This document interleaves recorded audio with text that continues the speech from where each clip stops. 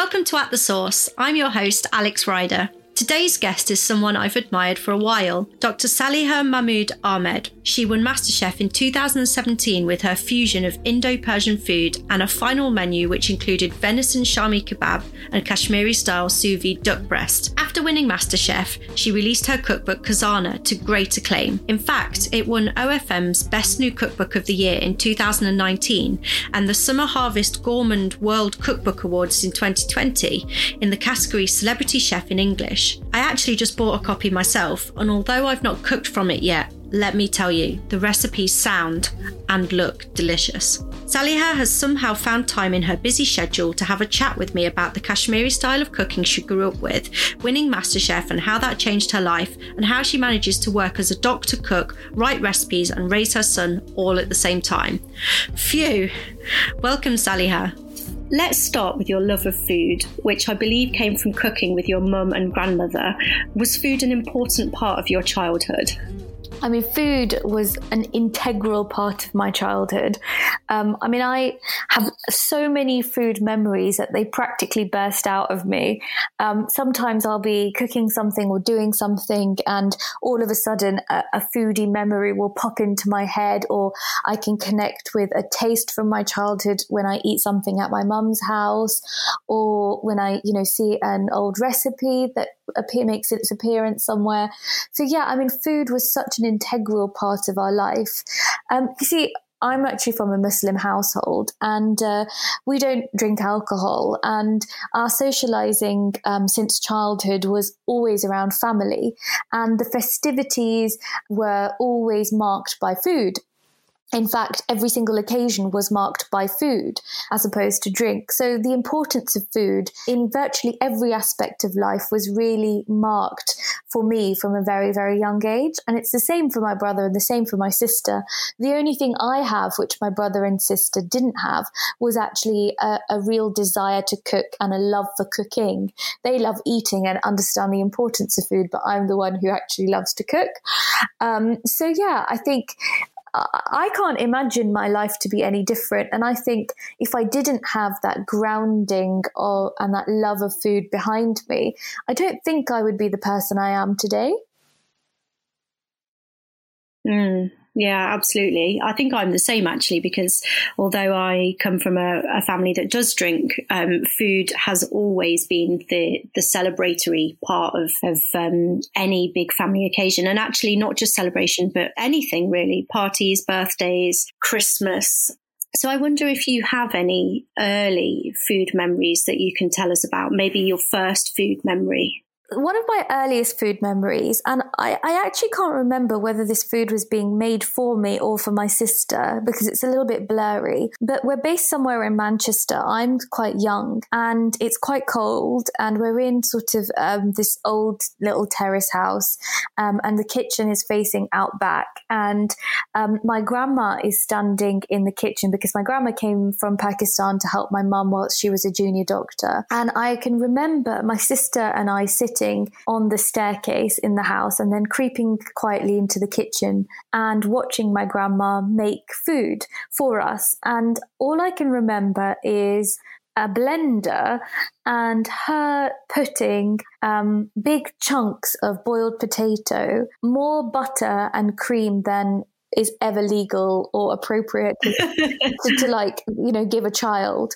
salt, pepper and some roasted chicken into a blender and whizzing it into a puree. And then I do remember sitting and her feeding my sister, and I think I had grown out of the puree phase by that stage, but because it just tasted and sounded so it sounded so delicious, so I wanted to get a taste of it. And I remember being fed it and really enjoying it. And I remember sort of some leftover butter and potatoes and roast chicken on the side on the counter, and I remember nibbling away at it whilst waiting for my mum to come through the door, because as children, yes, we were very close to our grandma, but mums are mums, and we would just we were in Oldham actually, and the opposite opposite us was the hospital where my mum worked, Oldham General. And I remember my sister and I would, sit at the window ledge waiting for her to walk across the road and come into the house and feed us. I think that's probably the earliest memory I have. I think I'm probably about 4.5 years old. That's the rough age where that memory comes from. I was going to ask if you could remember how old you were. So yeah, definitely older than needing to eat pureed foods. But wow, that sounds delicious. I think I'd quite fancy that now. Yeah, well, exactly. I mean, I literally can remember the butter melting as it dropped on the pieces of hot boiled potato, like it's that vivid in my mind. And we had this saying, that my mum always used to say, I felt really comfortable leaving my kids with my mum, as in my grandmother, because she had this ability to make your kids really fat. So she was prized in the family as, if you've got an unhealthy sort of weedy looking child, give her to Asma and Asma will fatten them up, She was really good at this. She knew how to do it. She knew how to make kids chubby. And when we got a bit older, my parents used to love going on holidays alone. And so they used to leave my sister and I and my little brother eventually when he came along with my grandmother. And I think before she went, my mum used to have a few pangs of guilt, I'm leaving my kids, this, that, the other. And you won't believe, she used to say to my grandma, make sure you feed them properly, like, should they like this and they like that and they like this and they, this one doesn't like this or whatever. And my grandmother used to just turn around and say, do you know what? Measure them on a scale before you go and measure them on a scale when you come back. She just had this ability to feed children delicious meals and get them excited about food because she was passionate about food herself. And in the very typical way, she was, big busted and had a big bottom, and she used to be really like chunky and chubby and heartwarming and give delicious hugs as well as to feed delicious food. So it was all sort of like this lovely, nourishing, warming package of wholesome love, which came on a plate and in her arms, I'd say. So yeah, I think that sounds so lovely. Yeah. So that's probably where the foundations of it were all laid for me, to be honest. You just mentioned there that your mum was a doctor and you're a doctor, and that's well known through your appearance on MasterChef, which we'll talk about later. Did you ever think that you'd pursue a career in food, or did you know that you wanted to be a doctor and that actually food was going to be a hobby? Well, it's really interesting you asked this actually, because I remember being quite academic at school. It's not just me who's a doctor, actually. My mum's a doctor, my dad's a doctor. I've got 2 siblings who are doctors. I'm married to a doctor. My sister's married to a doctor. My uncle's a doctor. So it's like a stereotypically Asian doctor family. I think we were all genetically engineered to be that way somehow. We've, manipulated our psychology into thinking that all we can do is be doctors. However, when I was about 14, I was doing GCSEs and food tech was one of my favorite subjects. I was really academic as well, and food tech was sort of one of these really lovely creative ways where I could be myself. And I remember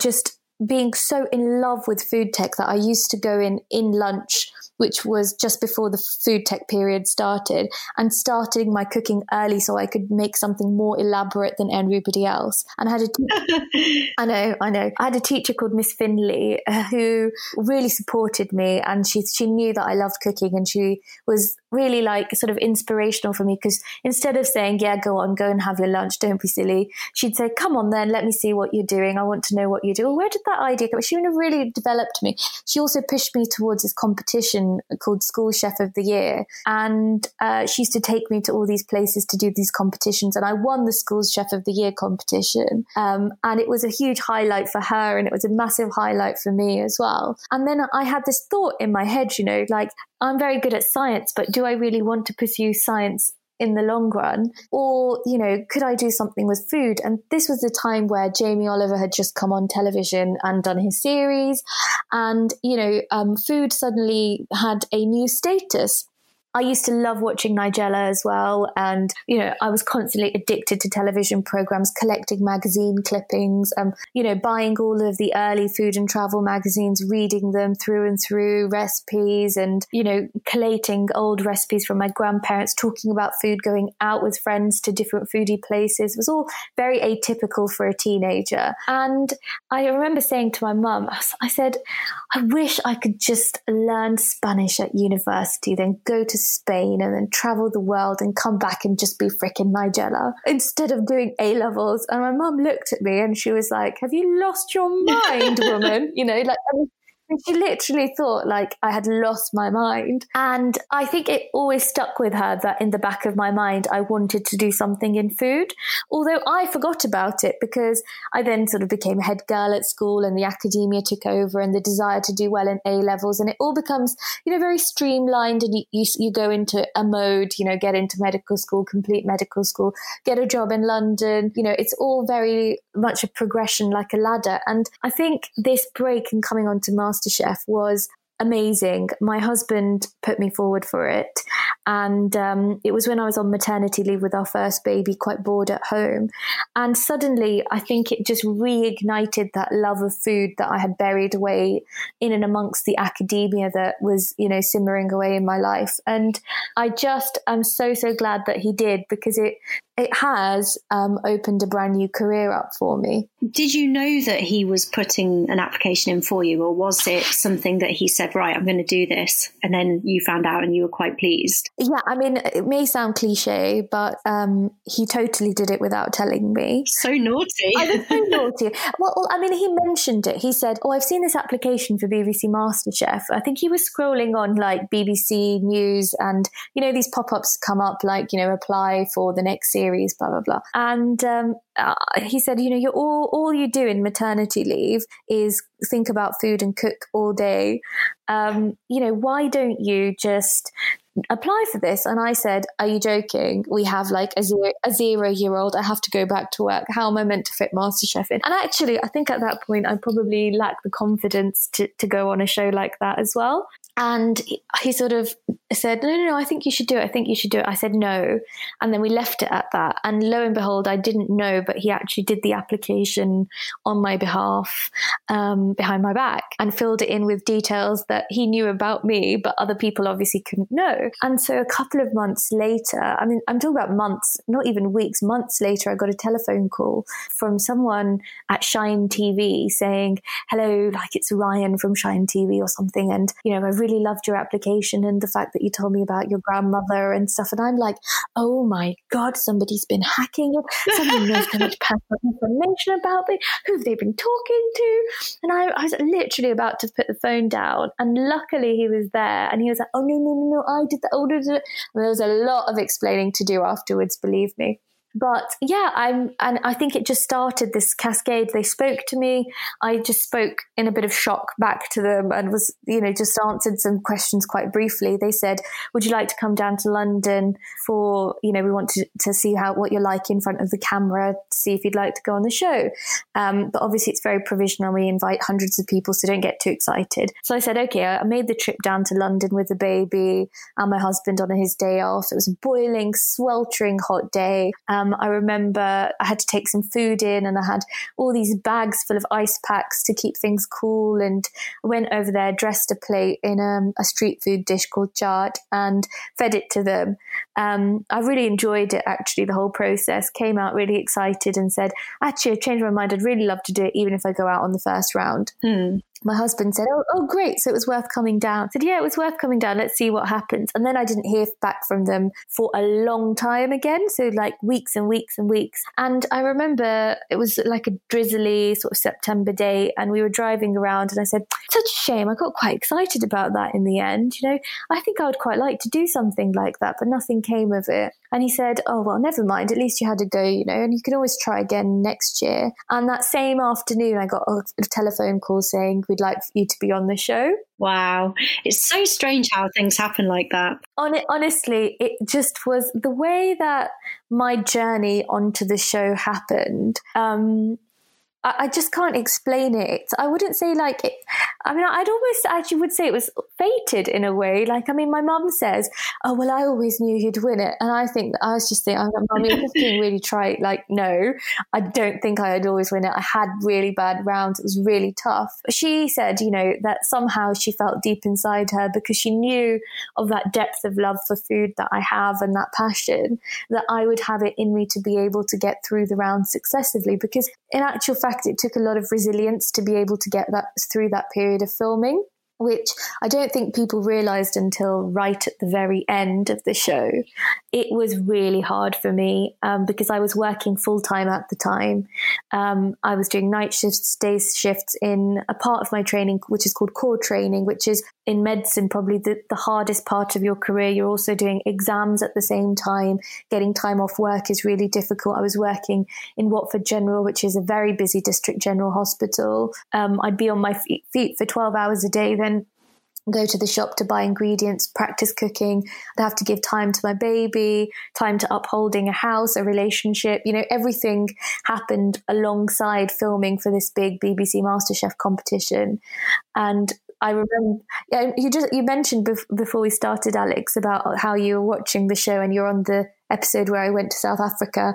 But would you believe that I only had a 24-hour notice to prepare my life to go to South Africa? Really? That's crazy. Yeah. That's absolutely crazy. No, I mean, it's totally crazy. I just couldn't believe it. I've got some quite basic MasterChef questions, which I think that the listeners probably want to know the answers to as well. And given that I've got the chance to ask someone, I'm going to go for it. So I have to ask, in the early stages and in the stages when you're cooking in the MasterChef kitchen, are the dishes cold by the time Greg and John taste them? They're absolutely stone cold, actually, Alex. I mean, they are so... yeah. Yeah, they're freezing.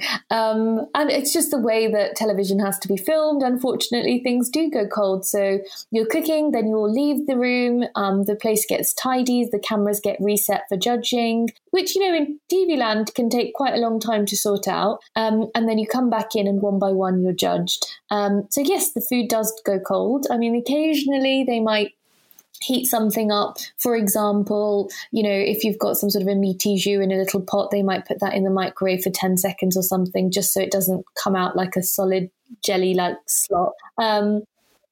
Or you'll notice that, you know, if there's ice cream on the plate, then it will always be served alongside rather than on the main plate, because otherwise it would be melted in a puddle. And the ice cream is held in the freezer whilst we're waiting for filming to happen. So they do try, but of course there's limitations, isn't there?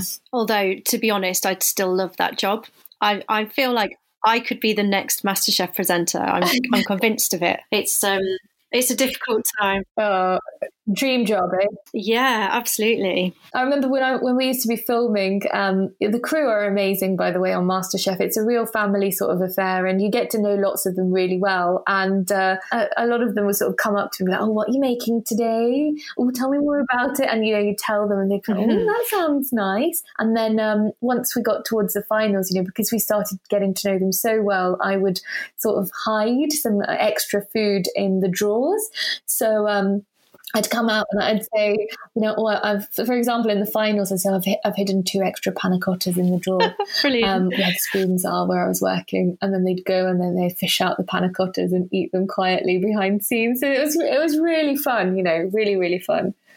Oh, fantastic. So as a home cook, it must have been absolutely terrifying that first time that you stood in a professional kitchen. And I think it was Sean Rankin that you and the other contestants were cooking under. Was there not a point when you thought, I'm a doctor, I'm a mum, and I'm a home cook, and oh my goodness, what on earth am I doing right now? Plenty of times. But I mean, the thing is, they don't really tell you what's going to happen on the day when you go somewhere. So we didn't know we were cooking for Sean Rankin. And what you don't know about me, Alex, is that I'm quite short. I'm 5'2" tall. And for that reason, I'm always doing things to try and make myself look a bit taller. I'm also married to a man who's over 6 foot tall. So it's a requisite that I try. Wow. I try and make myself look a little bit taller all the time. So I went to filming wearing a lovely dress and tights and boots with heels on them.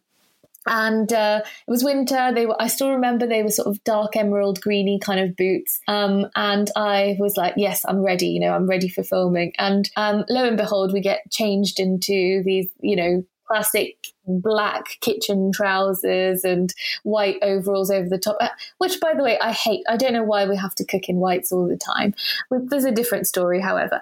And I walked into the kitchen and I met Sean Rankin, and he looked at my feet and said, "That's an interesting choice of footwear." And I said, "Yeah, I love cooking in heels. I cook in heels all the time. What's wrong with my shoes?" Which made him laugh. So that kind of broke the ice a little bit. And after that, I think actually cooking in a Michelin star kitchen is not different to being on call when you're a doctor and managing unwell patients in a medical resus room. It actually requires exactly the same skill set. So, yes, I was fiddling with 3 pots at a time, but sometimes I've got to put, a needle in one person and run a gas for another person and call the labs for another person and make sure someone else get oxygen at the same time. So weirdly, my training was such that I am being forced to be able to take care of 3 to 4, 5, 6, even sometimes unwell patients in one go. And therefore, being in a kitchen and managing 4 or 5 plates at one time wasn't actually that difficult for me. In actual fact, it was quite exhilarating. And I did see the high that you get in a Michelin star style kitchen.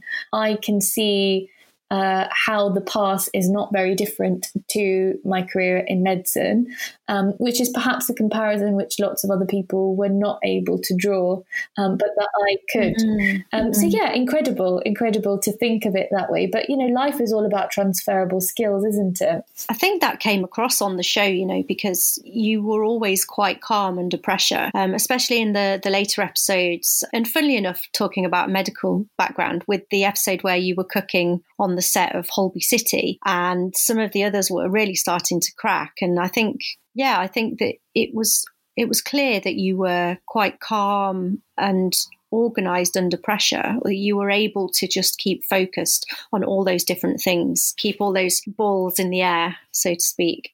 Yeah, Alex, for me, I think it's also very personality dependent. I am stressed. I do go through the same emotions as other people, but I'm quite good at managing that and concealing it, and then being able to channel it into a productive way of getting through the task at hand.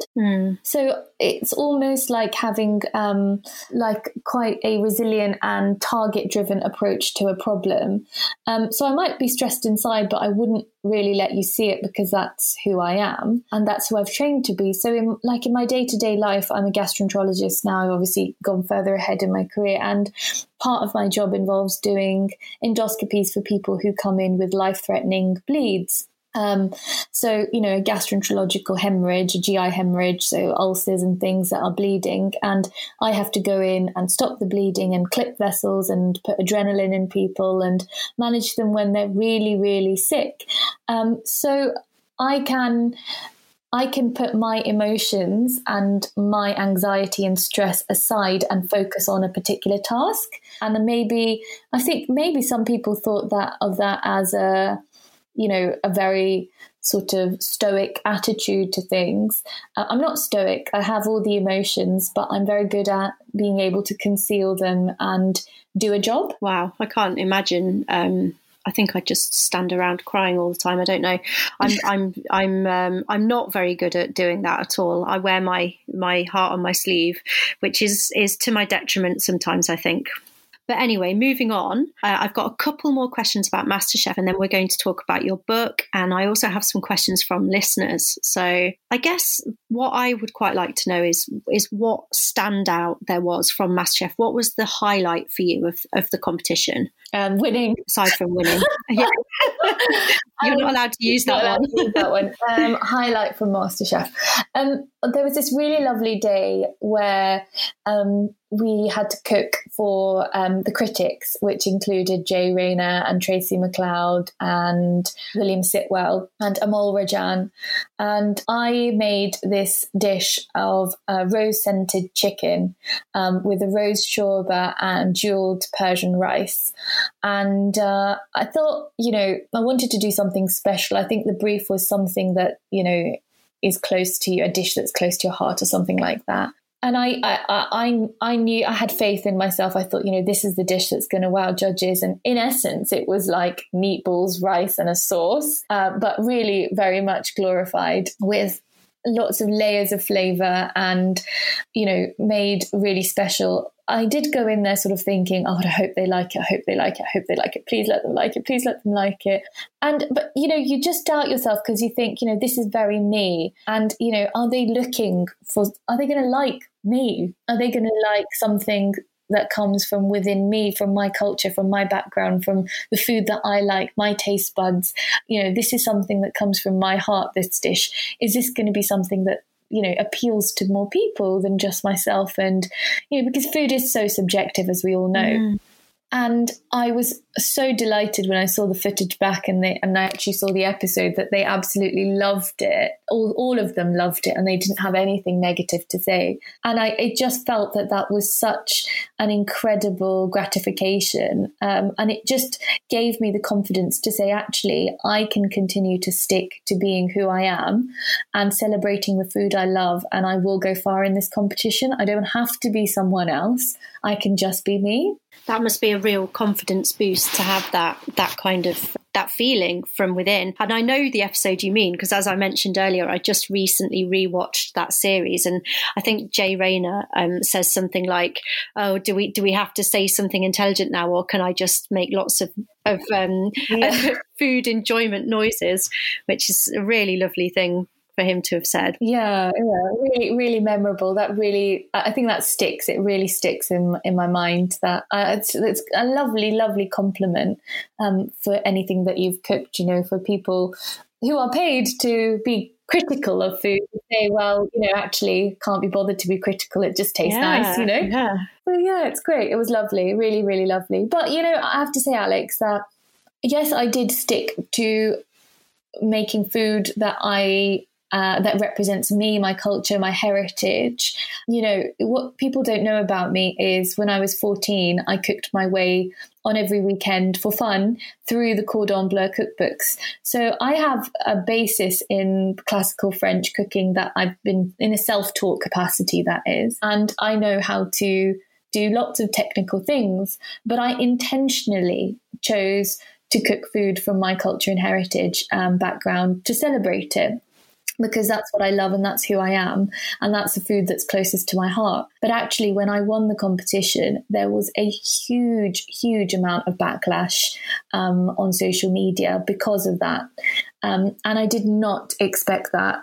I don't think anybody expected that at the time. No, I didn't know about that. No. Yeah, there was a huge amount of backlash. I think a lot of people were very upset. They thought, she can only cook a curry. That was a classic thing going round. And how could she win? Because, everybody else can cook lots of different cuisines, but, she can only cook a curry was a classic thing. And at the time, I stayed really, really quiet, didn't respond to anything. But there was just mounds and mounds of abuse that came towards me. I was trolled in a very, very spectacular way after winning MasterChef. That is terrible. It is terrible, but it's it is part and parcel of going on reality TV or a competition. But a lot of it was completely unprecedented. And one example that I'll never, ever, ever forget, which really will always stick with me and is deeply upsetting, was one very abusive and racist comment towards the food I cook and who I am. I sort of went on the Twitter profile because I was quite new to Twitter at the time. I only joined in 2017 because of MasterChef. I wasn't on social media otherwise. And I went on this person's profile and I thought, who on earth is this person commenting like this? And it was a primary school teacher. And honestly, yeah, it was oh my God. Yeah, it was a primary school teacher. And it was just like, I wish at the time that I'd done something about it. But I think I was so flummoxed that I just sort of left it and moved on. And it taught me a massive lesson about handling social media and, what it means to be in the public eye. And, you know, there is this whole thing, you know, you win MasterChef, it's a big thing for you, but, you know, you're not necessarily the people's favourite or everybody's favourite. Obviously, some people will want you to win, but food is subjective. So therefore, the person you want to win the competition is going to be subjective as well. And we all know that. But there is a line where I think people don't understand, or I realise that people don't really understand the nuances of the food of my culture, because simply saying that the food that I cooked was all a curry and not understanding, you know, the world of spices and the sensitivity of cooking with spice is, I think, grossly negligent from a culinary standpoint. Absolutely. Yeah. So, you know, I actually cooked from North African through the Middle East to South Asian, Kashmiri, Indian food, which is a huge geographical territory. If you think about it, it's almost spanning from one side of the world to the other. So I never ever thought that I would be in this position being questioned about the variety of cuisine that I was cooking. So yeah, it was an eye-opening experience for me, and one that I think shows how much more education on as a whole we need about, you know, what constitutes a curry and what doesn't, as the case may be. I'm really sorry that happened to you, because, you know, obviously as a viewer, you watch the series, you see who won, oh, fantastic. And then you might see that person cooking somewhere else, or, for example, in your case, releasing a book, but you never think about the fact that there's always someone out there that is just mean. And I'm really sorry that happened. And that's Twitter all over. It's social media. It's like a double-edged sword, isn't it? It's great in one sense. You get to meet people and see people. And that's how I found you on Instagram, seeing your live cook-alongs and the food that you post. But then you just get some really awful people. Ugh, horrible. It's a double-edged sword, isn't it? Absolutely. Because I have to say now, I feel comfortable talking about it now, whereas I didn't really know how to talk about it because I hadn't quite processed exactly what had happened in the beginning, at least. Mm-hmm. And I think, you know, it's important as a South Asian woman in the public eye to stand up for myself and be able to say, you know, actually, it's not okay to talk to me like this. And actually, it doesn't really happen anymore, if I'm being honest. It was just a very short-lived period of time where this did take place. But, you know, I think you grow stronger from it and move forward. And I have to admit, I would never, ever take back anything that I did or take back anything that I cooked. And act or behave in a different way on television. I was always myself, you know, and I think I behaved completely appropriately.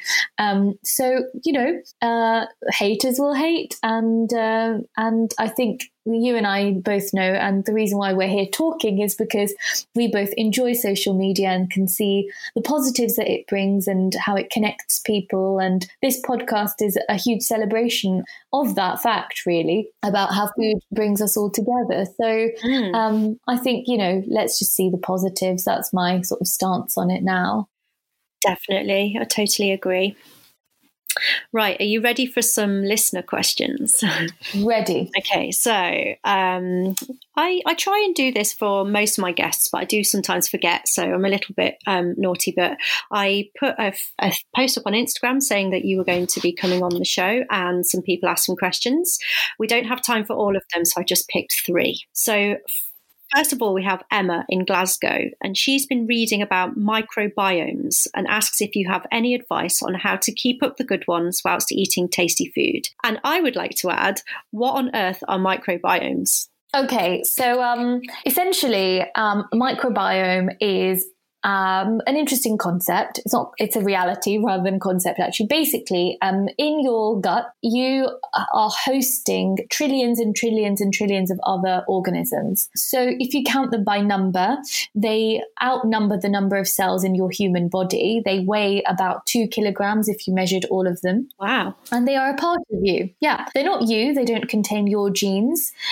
They are sort of a variety of different bacteria, fungi, small organisms that all just live inside you. And they have an evolutionary purpose there. They exist because they help you digest your food, for example, fibers, etc. But increasingly what we're finding is that the composition of those bugs in your gut is influenced by the food you eat, and that in turn, the food you eat can improve the quality of those microorganisms that exist inside your gut. And you can actually influence lots of different things in your body, like to do with your health, for example, the way that you absorb foods and the sugar spikes that you get, and inflammation and even mood, etc.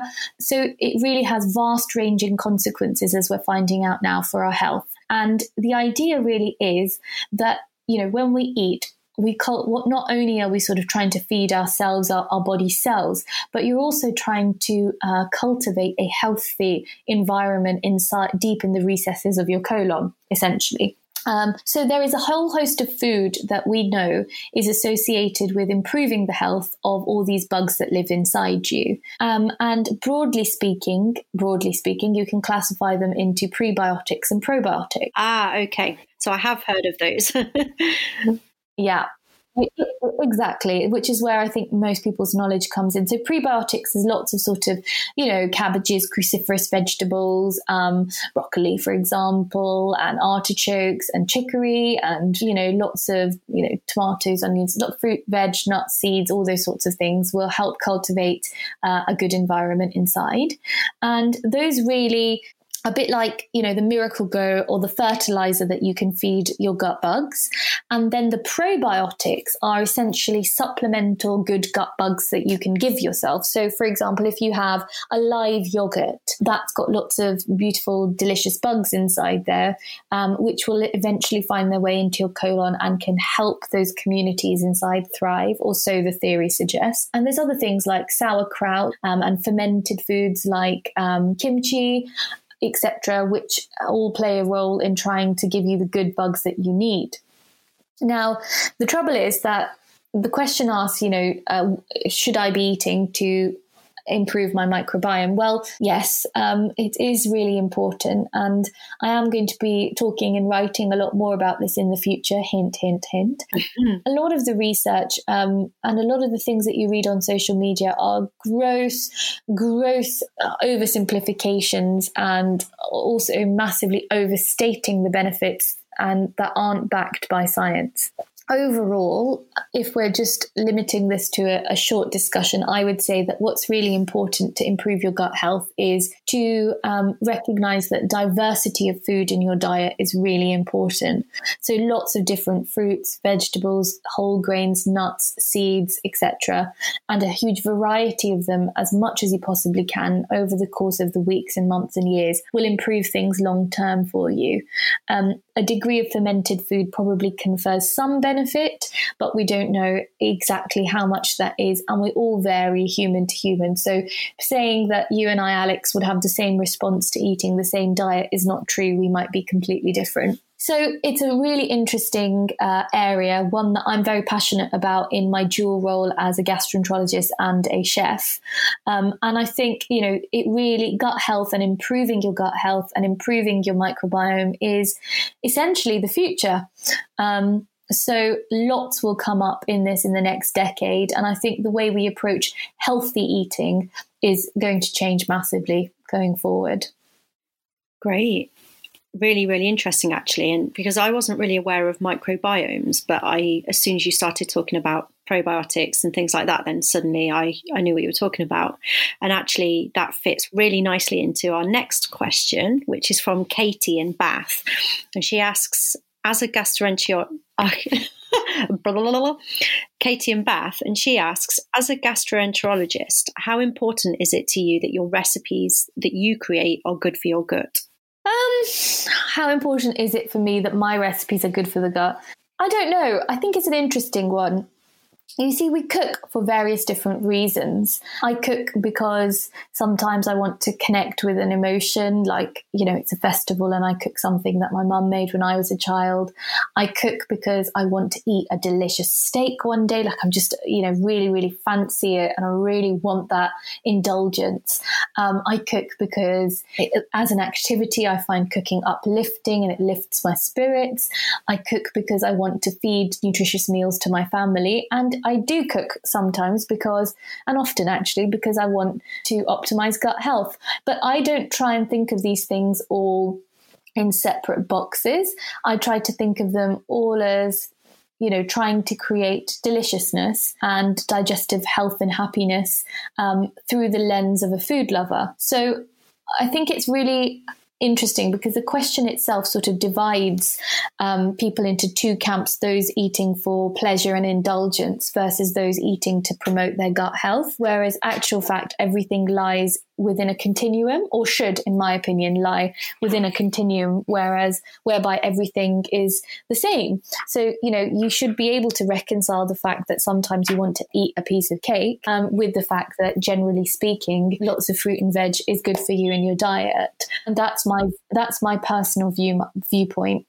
But I do recognize that in a climate where you have an excess amount of food choice available to you, and, lots of people are sort of typecasting people into, are you a plant-based eater? Are you a non-plant-based eater? Are you someone who cooks for pleasure? Are you someone who, cooks for health? I can recognize why people think that it should be one or the other. But in actual fact, I think holistic eating and eating mindfully is all about being able to achieve a balance in your life whereby you can eat healthy, gut-friendly meals, as well as eating a slice of cake or a piece of steak. It's all about moderation, although that's not easy to achieve. I do try. I think my partner's actually making banana bread downstairs as we speak. So talking of that slice of cake, that's what I'll be doing when we finish recording. So I'm aware that we haven't talked very much about your cookbook, and I think that this episode could be 3 or 4 hours long if we let it. So my next question links very nicely to your book, and I think will allow us to talk about it in a little bit more detail. So Kavy in Wales wants to know how Mughal cuisine has influenced and changed wider Indian cuisine. I feel like that's a big question. It is a big question. As you know, my cookbook Khazana is a cookbook about Indo-Persian cuisine influenced by the Mughal Empire. And as an introduction, the Mughals were essentially the emperors who ruled over. They came from Central Asia, so Samarkand area, through Afghanistan into what is now Pakistan and India, northern India, and they made their way and conquered through northern India towards the south of India and all the way into sort of the Deccan Sultanate. So they were really conquered a huge amount of territory. This is not just one emperor, it's, successive emperors. They were Muslim, and they basically took the cuisine of all of these different lands and they assimilated it and took the best bits on board and decided that they were sort of food gypsies in a way, and they would procure foods from all manner of different places and cook with them. And they were, if there was anybody as an emperor or as a group of emperors who was going to be classified as foodie, it was the Mughals. So have they had an influence on the cuisine of their area? Absolutely, yes, without a shadow of a doubt. And if you look at the main dishes now that we eat and associate with the regions of South Asia, like a Rogan Josh, which is a Rogan or a biryani or a pulao, or often the kebabs, etc., all of those have roots in Mughal cuisine. And historically, people think of Mughal cuisine as just being sort of very rich because they were emperors. So yes, they loved cooking with nuts and oil and cream and butter and all the good things in life. All the yummy things. They had a governmental department which was allocated just to the procurement of their food. Their kitchens were overseen by a doctor. because they valued medicinal properties of food. I mean, they were just the most incredible foodies you can imagine. I mean, there was one emperor called Babur, who was the first Mughal emperor, in fact. And when he moved from Samarkand into India, you wouldn't believe, he basically missed the fruit of Samarkand so much that he ordered for a watermelon from Samarkand to make its way to him by a series of runners. And the watermelon arrived, and this emperor, who has no hesitation in killing people to acquire territory, cried when the watermelon from Samarkand touched his lips. So, you can see how foodie these people are. One of the emperors was so impassioned and in love with mangoes that he just absolutely adored eating mangoes all the time, including in a pickle, until he actually got into a proper ruckus with one of his doctor advisors, who advised him that eating so much mango pickle was going to actually be bad for his health. It's crazy. They fed their poultry rosewater and pearls and nutmeg so as to imbue all of the flesh of the meat that was being reared for them with as much flavor as possible. They grew their own roses to make rosewater. They transported flowers, varieties from Central Asia to cultivate them in India. They were incredibly brutal and tender at the same time. These are the emperors who built the Taj Mahal. So if you ever went to a feast in their home, you can quite imagine what it would be like. Huge influence on the cuisine of the region, undeniably. But obviously things have evolved over time, and I don't think that the Mughals would have been averse to that because they were quite experimental with their cuisine as well. So, with time, we have changed the way they cooked, and I remember going back to the archives and looking at all of the recipes that they would make. And, in actual fact, there was recipes where they used like tons and tons of cashews, and I remember going and doing an Ocado shop, and it came to like £60 if I cooked with the same amount of cashews as they were cooking in their recipe. And I was like, right, nobody is going to cook a recipe for £60 in this day and age. I've got to work out a way of reducing the cashews and, still making this taste delicious, which is quite possible. But, you catch my drift. It was opulence at a different level. Was writing, I guess this is a two-folded question. So was writing a cookbook something you'd always wanted to do? And was it always apparent to you that this was what you would write about? I think writing a cookbook is something I had always wanted to do. I think I put it completely to the back of my mind when I embarked on my medical career because, you just become so focused in what you're doing. And then MasterChef obviously reignited that passion. I knew I wanted to write about South Asian cuisine. And I've got so much more I want to write about. I think I really honestly feel that writing about Indo-Persian cuisine is just a starting point for me. I mean, growing up, we traveled a lot. My father took us around to various, historical monuments and places of interest to the Mughal, which were of relevance to the Mughal Empire. And therefore, I had this basis within me.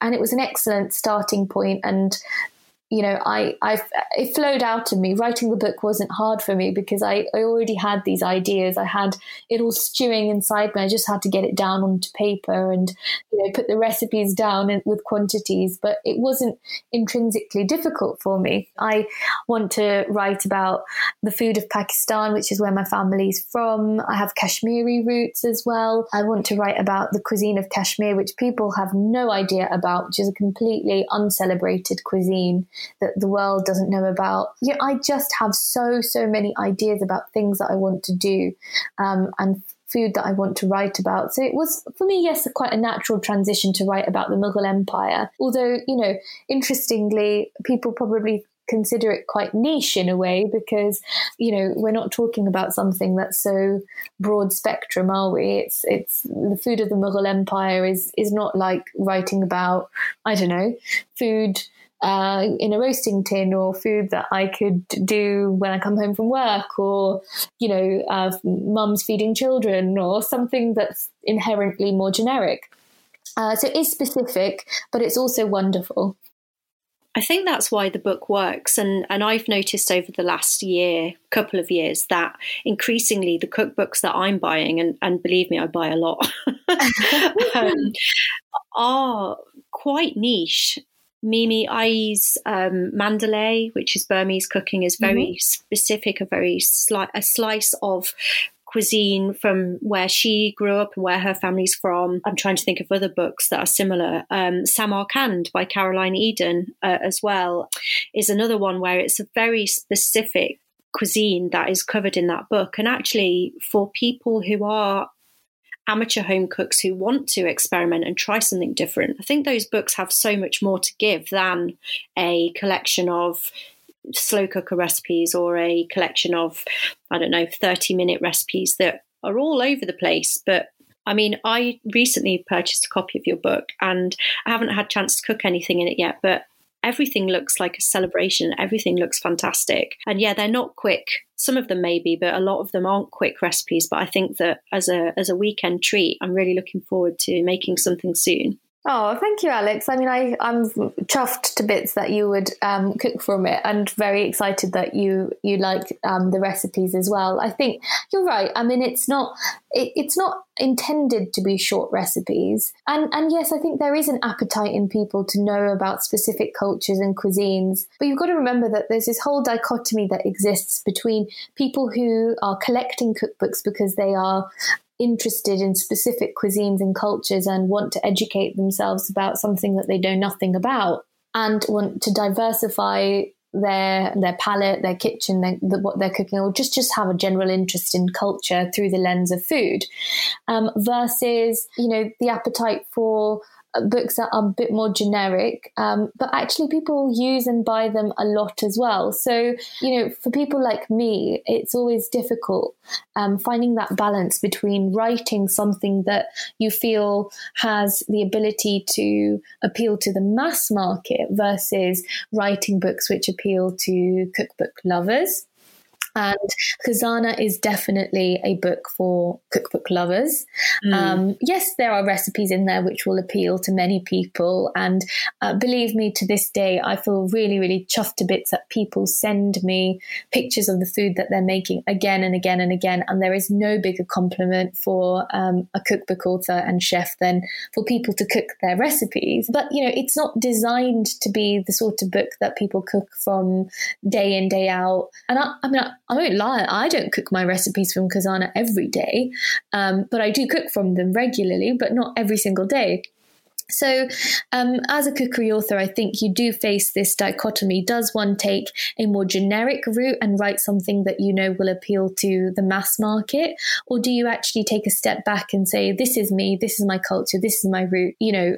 I think a subset of people will find what I write interesting, but it's never going to be as generic and broadly taken up as another book which has a more broader and wider appeal. And I hope that in time, actually, we get to a point where these books which celebrate, people's specific cultures, like Mandalay, like Fire Islands by Eleanor Ford, like Samarkand.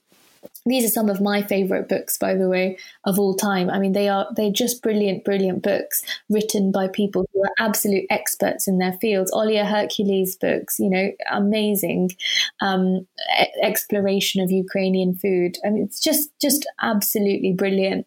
And you can't really get more of an insight into people's backgrounds until you really get into the depth of these books and appreciate their authenticity towards their subject. So, yeah, all power to these people, hey? That's what I say. All the cookbook authors. Oh, definitely. Definitely. And actually, Eleanor Ford was the co-author on Samarkand. I should have said that. And is a past guest on this podcast. Oh, brilliant.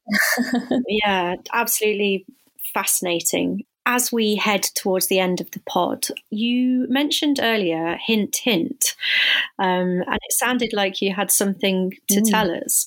So what have you got coming up? What's next for you? Well, Alex, I mean, what I would say is that there is plenty of big announcements about my future projects coming up in the very near future. So please, for yourself and everybody else who's listening to this podcast, do keep an eye out. I will be sharing lots of things with you. What I would say is that, yes, I am continuing to write. I have been writing throughout this lockdown period, and it's all culminated in something very beautiful, which does combine my career as a gastroenterologist with my career as a chef. And I'm going to leave the mystery at that for now. That sounds great. Okay, something to look forward to then. Absolutely. Fantastic. It has been absolutely fascinating talking to you, and I'm really, really impressed, as I said all the way through this episode, at the fact that you are a full-time doctor, you are doing all these amazing things with food, and of course that you won MasterChef, which is just amazing. And as soon as I put the virtual phone down, I'm going to run downstairs, get a cup of tea, and watch your final episode, I think. So thank you so much, Saliha, for joining me today. It's been fab.